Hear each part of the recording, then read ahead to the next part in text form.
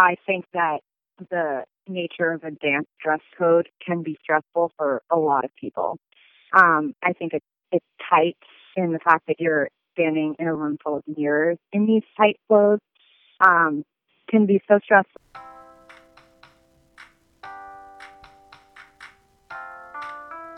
Hello and welcome to Life with Ed, the podcast. I'm Julia Worth, your host, a registered dietitian in New Haven, Connecticut.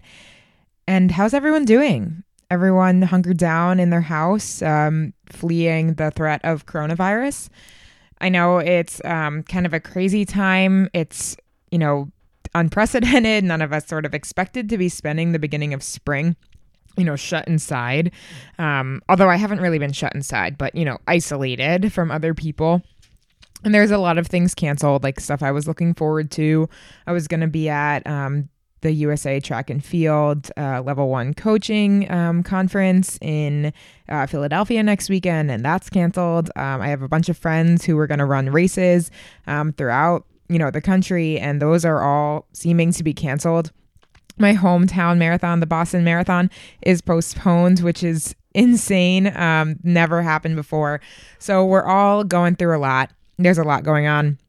I turned 25 and then, the world seemed to come to a grinding halt. So I think it's like a quarter life crisis lived out by the world. So that's good. I'm glad I brought that upon everyone. This week, in celebration of our continued series on eating disorders in sport, I wanted to have the article be about sports and eating disorders. So this is an excerpt from the NCAA's Mind, Body, and Sport Eating Disorders article. It's really a good read. It's a good synopsis of, the positives of sports in college, but also sort of the problems it can bring, as you've seen in different interviews on the show. So I'm just going to read a little bit.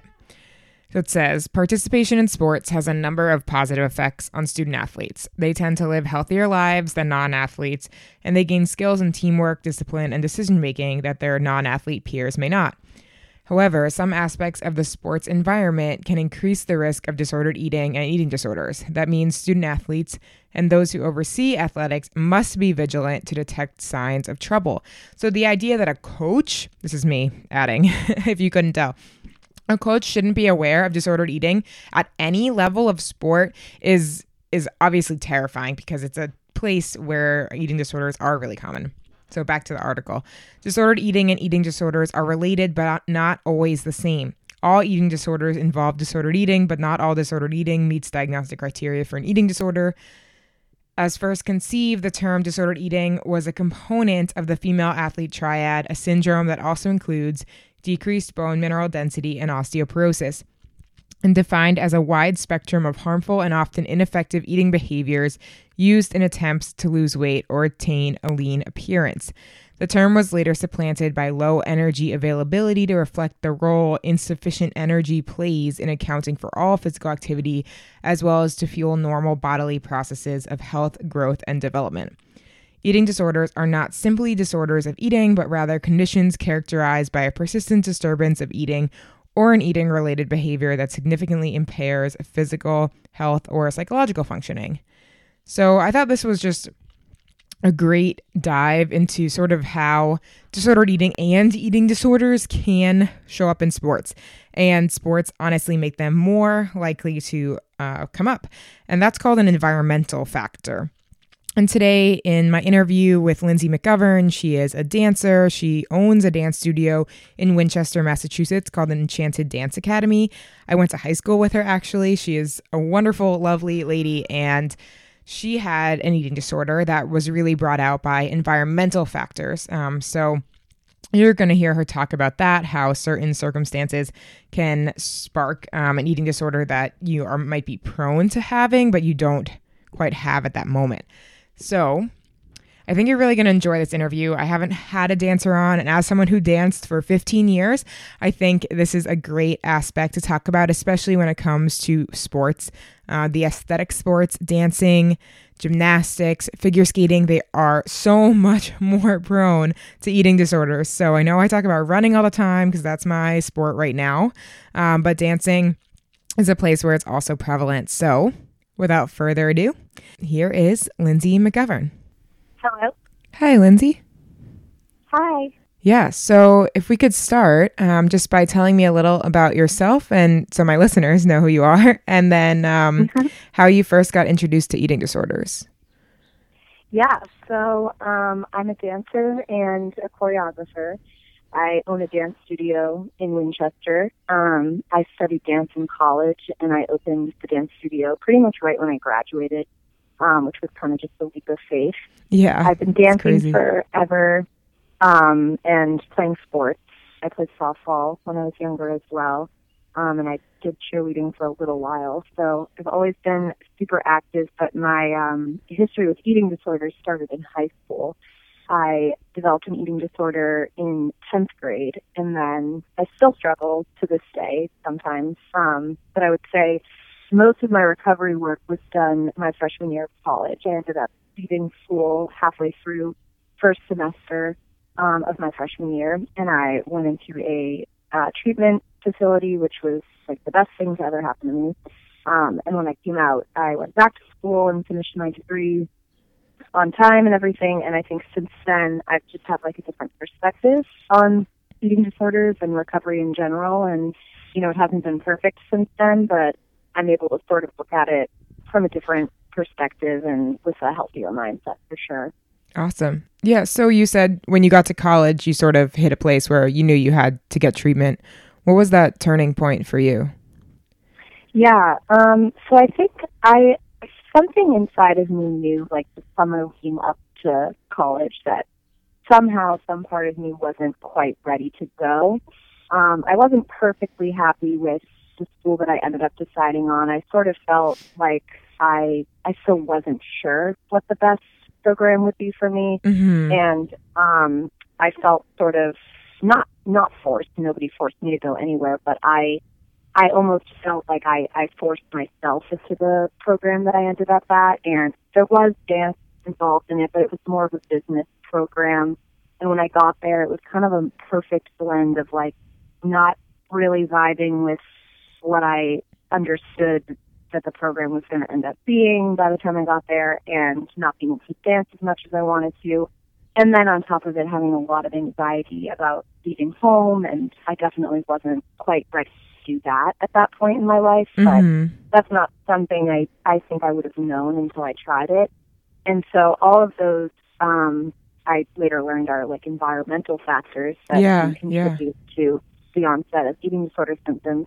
And that's exactly what they were. It was kind of just like the perfect storm, and my, eating disorder symptoms got a lot worse when I got to college. I would say I was stable over the summer, and it had just been kind of off and on in high school, and my primary care pediatrician was kind of on top of it, and my parents were involved, but it was under control, I would say. And then it just, by the time, once I was living on my own, I think it was just a lot harder to stay stable. So or manage it.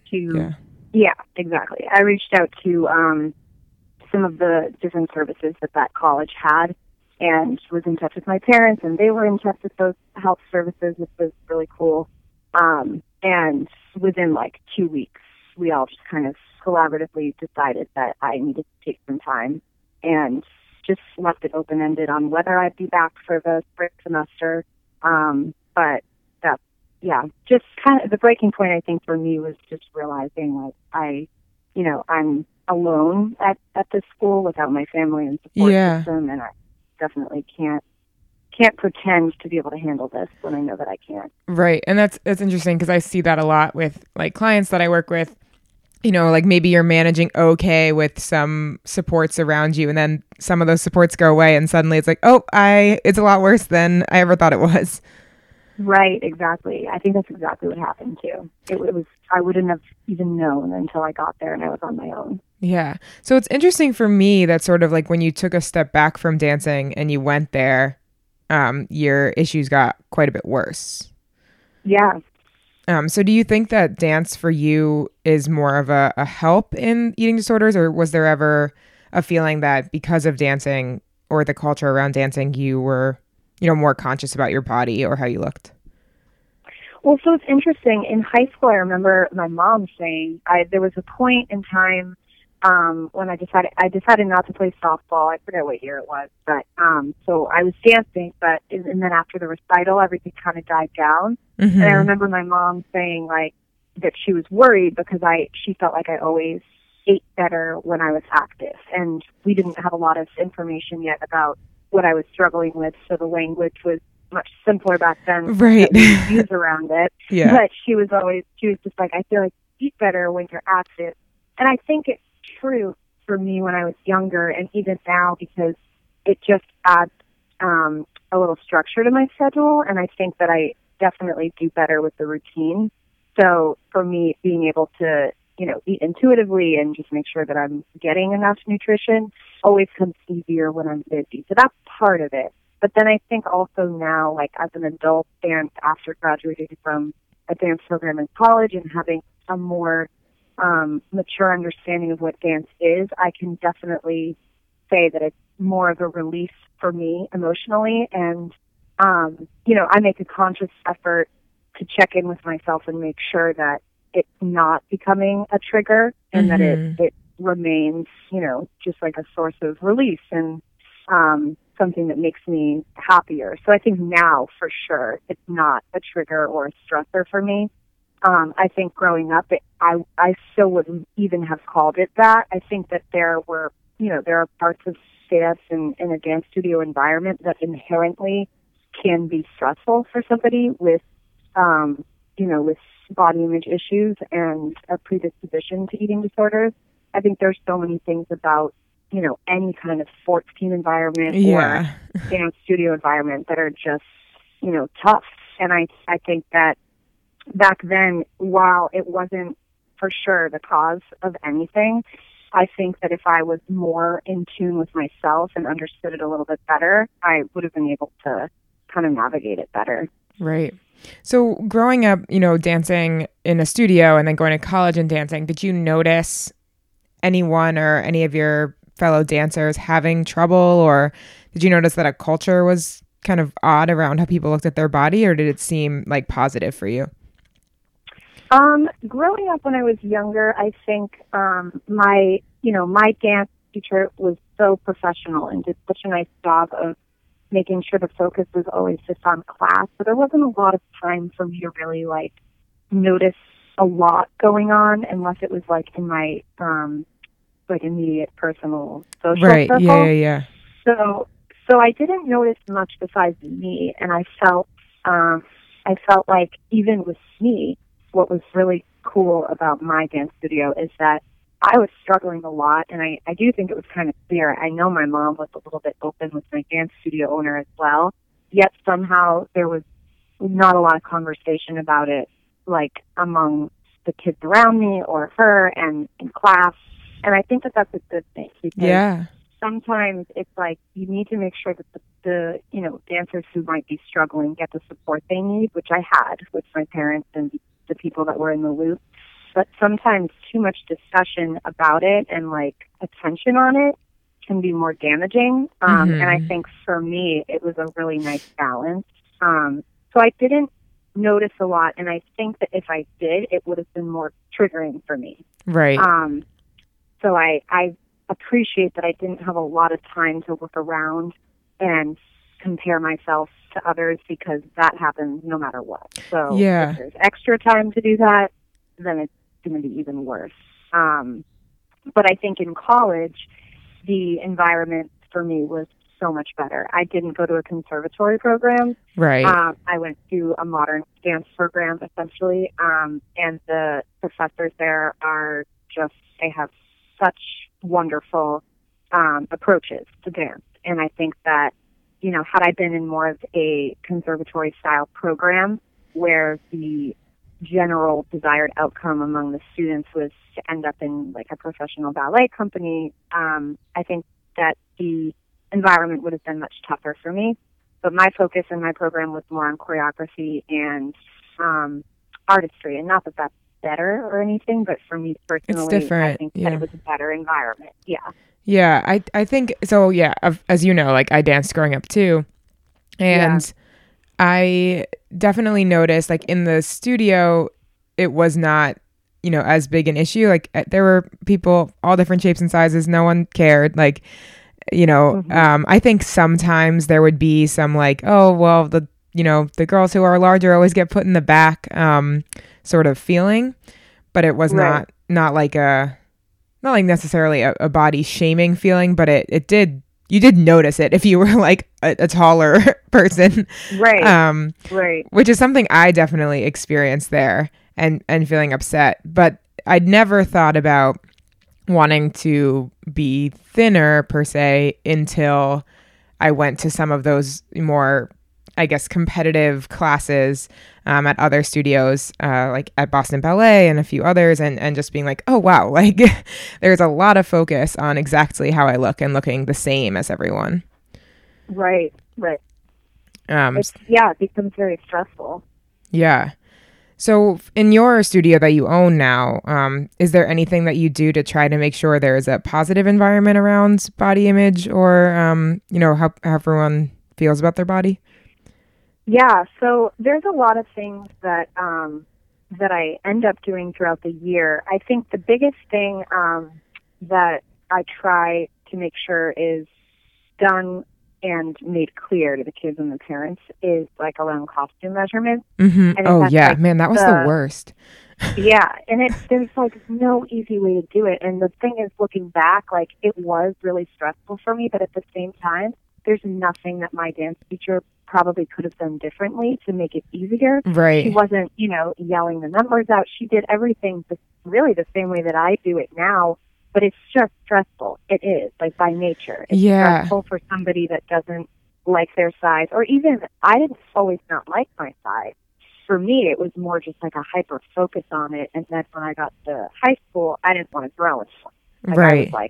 I was stressed out about how, like, maybe I wouldn't forever be the smallest or whatever it was for me, that I've worked through in therapy. But like, I just feel like there wasn't anything different that she could have done, but it is a stressful time for dancers. So for me, I make sure that, when I measure the kids, it's quick. It's a really fast process.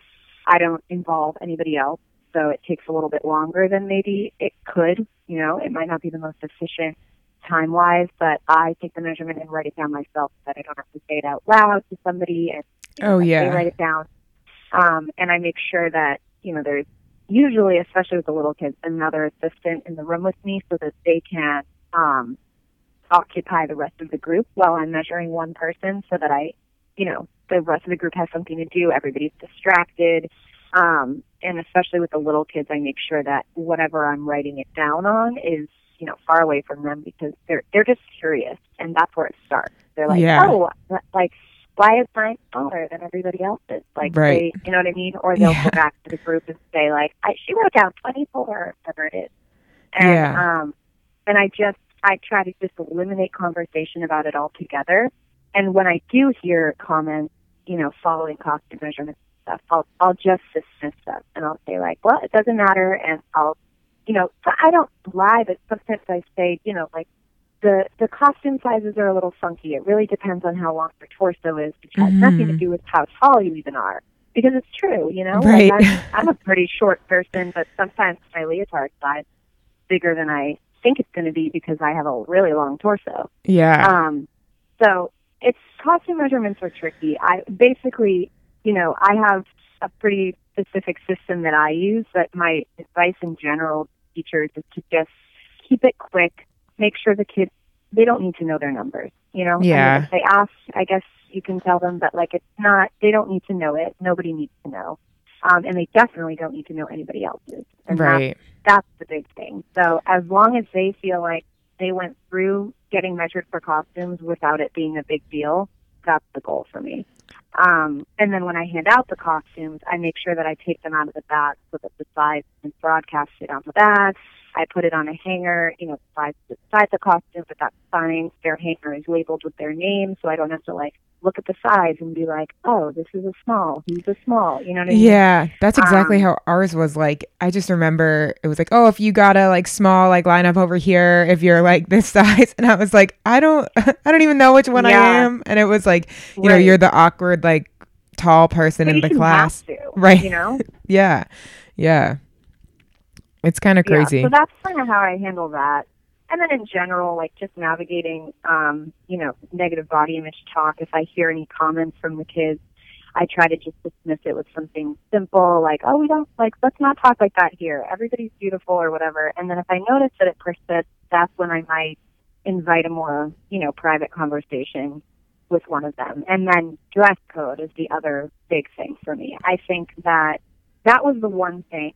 I go back and forth even to this day, to be honest. Yeah. So, like my policy as it is now, I could make changes to it as I move forward. But I think that was the one thing growing up. And again, my dance teacher did everything she possibly could to create a healthy environment. And I do think that the development of my eating disorder was inside of me. Right. But there are things that if I knew now with my perspective that I could have done for myself to make life a little easier. I think that, I have a dress code for my dancers, and it's especially important for the younger dancers because uniform is valuable in any sport. That you put on your clothes for that activity, and then it just puts you in the right mindset of like, I'm going to dance class. I have to follow the rules of dance class. Right. It helps with structure and order as well. But that being said, I think that the nature of a dance dress code can be stressful for a lot of people. I think it's tight in the fact that you're standing in a room full of mirrors in these tight clothes can be so stressful. So I try to offer modifications when I feel like they're necessary. This year I created some sweatshirts with my studio's logo on it that are the same color as the different dress codes. So like the pre-K kids who are in light pink, there's like a light pink sweatshirt option. So that if they're cold, they have something that's appropriate to put on over it. Right. They feel like they're still in the right outfit or dance class, but they might feel a little bit more comfortable having an extra layer on. And it's just an option, So, and then the older kids, I have a policy with them. We had a sit-down talk this year. I was like, I don't want you coming to dance uncomfortable, but you have to come to dance in clothes that you designate for dance. They need to be, workout clothes, dance clothes, yoga clothes, and whatever you're comfortable in is okay with me, but you have to be respectful of the fact that this is a dance studio. So you need to look like a dancer, but whatever that means for you and however you need to do that to be comfortable is okay with me. Yeah. So that's my policy with them. But it's not going to work for every studio, and I get that. But I think that's the other big area where, insecurities develop. For sure. Like I remember we had a really strict dance like uniform, I guess, like dress code. And then like when you got to high school, like kind of relaxed a little bit because maybe they were like, oh, we trust you, whatever. And then girls would start wearing like shirts and different things like over their leotards, not in ballet, but like in jazz or tap or whatever. And that to me was like, oh, wow, like I don't have like the right shirt or the cool enough like thing for this, which was definitely like more challenging than when we were all just the same. Yeah, exactly. It gets really tricky, really tricky. It becomes a fashion show. Yes, a little bit of a fashion show.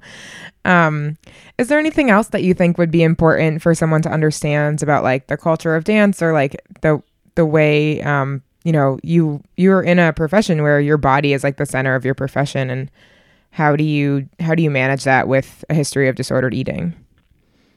Yeah, I think just for kids being able to normalize, food. I don't hide when I have to eat. Sometimes I'm teaching for 6 or 7 hours in a row, and I don't have a break. So I try not to hide, what I'm eating, and I try to be a good role model for them. Sometimes they'll see me eating a salad with tofu on it, and sometimes they'll see me eating, fast food. And to me, that's something that's important in my recovery, is to be able to eat both.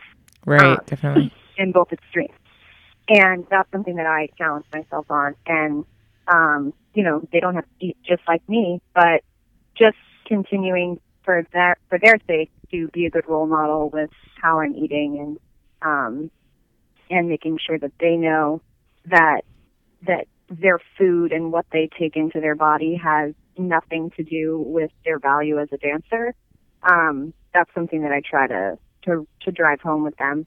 And then also I just think being aware of, various things that can contribute to insecurities and developing insecurities in those dancers, and not even in young dancers only. It's also like I dance in a couple different contemporary and modern companies, and so I'm still dancing alongside people my own age, and I think it's just, conversations can still happen now, for sure, as adults. Yeah, and almost more in some ways.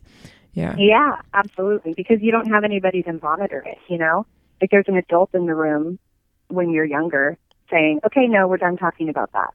But sometimes it's harder when you're with your social circle because you can't just, and I've dealt with this so much, I can't just say like, okay, I don't want to have this conversation anymore, Yeah. It feels really rude. So I have to figure out ways to be able to participate in those conversations, or not even participate, but just tolerate them if it's about diet or, weight loss or whatever it is that's really still triggering for me, and be able to, sit there and take it in and tell myself this isn't going to affect you negatively. You're still in recovery. Yeah. And I think just in general, being aware of the possible things that could stress somebody out. There's so many things in society now that we're trying to be more aware of and just handle correctly. And I think this has to be one of them too. And I try to advocate for it because I think it's an issue that used to be so taboo. And now I think it's, in general, there's so much more conversation about it, which is amazing. And I think it just needs to continue, because the more that we acknowledge the things that can be stressful, the less that they'll continue to, have a negative effect on growing dancers and professional dancers too. Right. Do you think that there's like an awareness and like a conversation going on in the like adult community around eating disorders in dance, or is it not quite there yet? I don't think it's there yet. I would hope. That's kind of how I felt too. Yeah. Yeah, I would hope it is. I don't have a lot of experience in, or any really in professional ballet, so I can't speak as much to that environment. But I think, it stinks because once you turn 18 and you're an adult, I feel like it's almost, people expect you to, if you have an issue that you're working out, you're going to work it out. And if it's relevant to bring up in the environment, whether it's a college class or your professional company, then you'll bring it up. You know what I mean? I feel like there's less tendencies for, peers or teachers or whatever, once you've reached adulthood, to reach out and be like, hey, are you okay? And I'm not saying it doesn't happen. It definitely does. But I think there's a little bit more accountability, like, that's expected. And I definitely felt like once I became an adult, it's my job to advocate for myself if I was struggling. Whereas in high school, everybody was at my butt all the time. You know? And, and you're like, are you okay? Why aren't you eating? Did you eat dinner? And then once I turned an adult, it was like, I had to make all these decisions of like, is this a healthy environment for me? Is this going okay? Am I okay? And that's, it is what it is, but I think that there could definitely be a little bit more support around it in the world of adult dance, because it's still so relevant. I mean, I have done so much work in recovery, yet I still struggle. So, I mean, that says it right there. Right. That it's still so relevant. I guess what I was thinking is like, so I am, mostly a runner now, and in the running community, like, it is so talked about just constantly because it affects so many runners.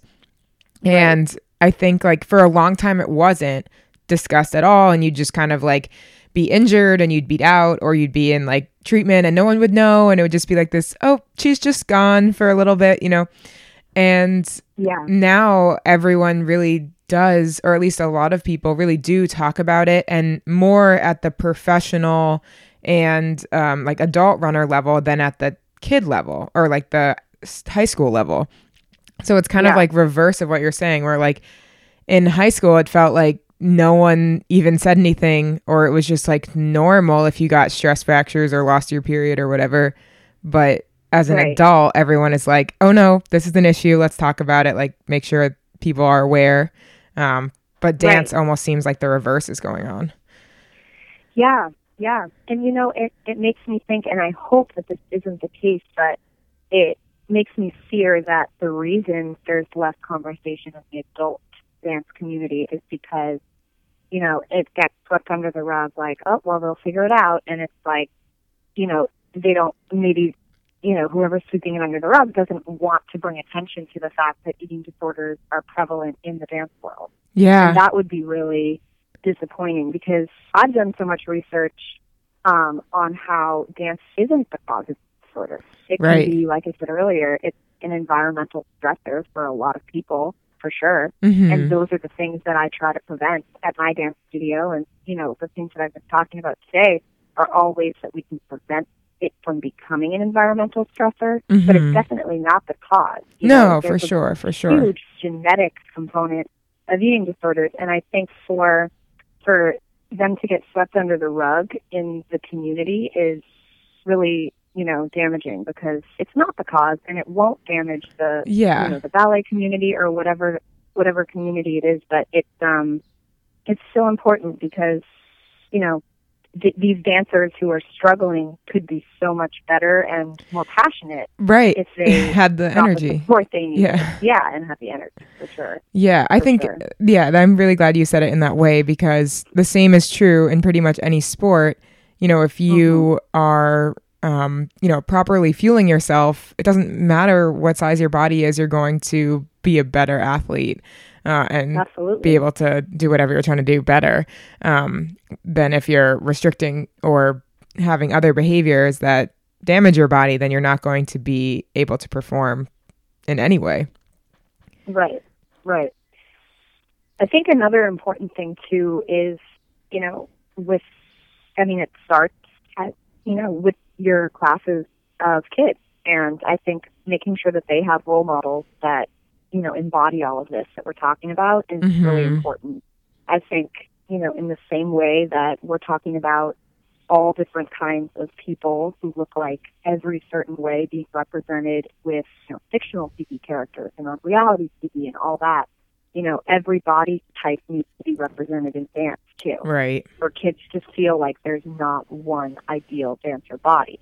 So that's another thing I try to make sure. I have an amazing staff of instructors at my studio, and we all, you know, not necessarily on this specific schedule, but just in our life and in our qualifications, we all teach everything, because, you know, I don't have one teacher who only teaches ballet, because for that one reason, I don't want my kids who are 5, 6 years old and impressionable to start to think that that's the only way to look like a ballerina. Right. So, Like that and one it's teacher. little things like Yeah. that you wouldn't even know can contribute to these kind of mindsets that will eventually, you know, develop in these kids.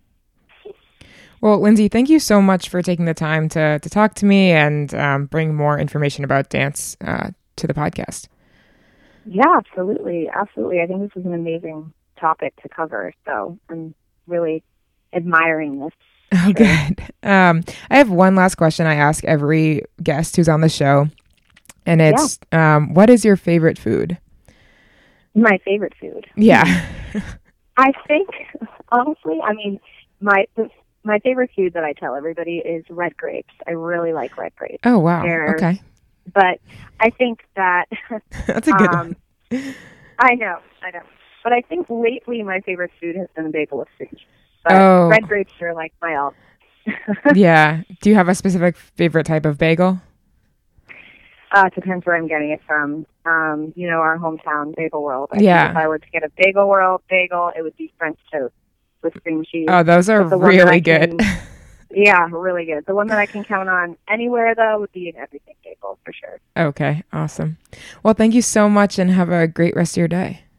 Yeah, absolutely. Thank you. If you enjoyed the show, please take a minute to rate and review it on Apple Podcasts. It really helps others find the show and keep the message spreading about eating disorders and recovery. If you have any questions, please send them to Worth Your While Nutrition. That's WERTH, Your While Nutrition @gmail.com. If you have any suggestions or guests you'd like on the show, I'd love to hear from you. I hope you all stay safe and healthy this week and, have a great time. Bye.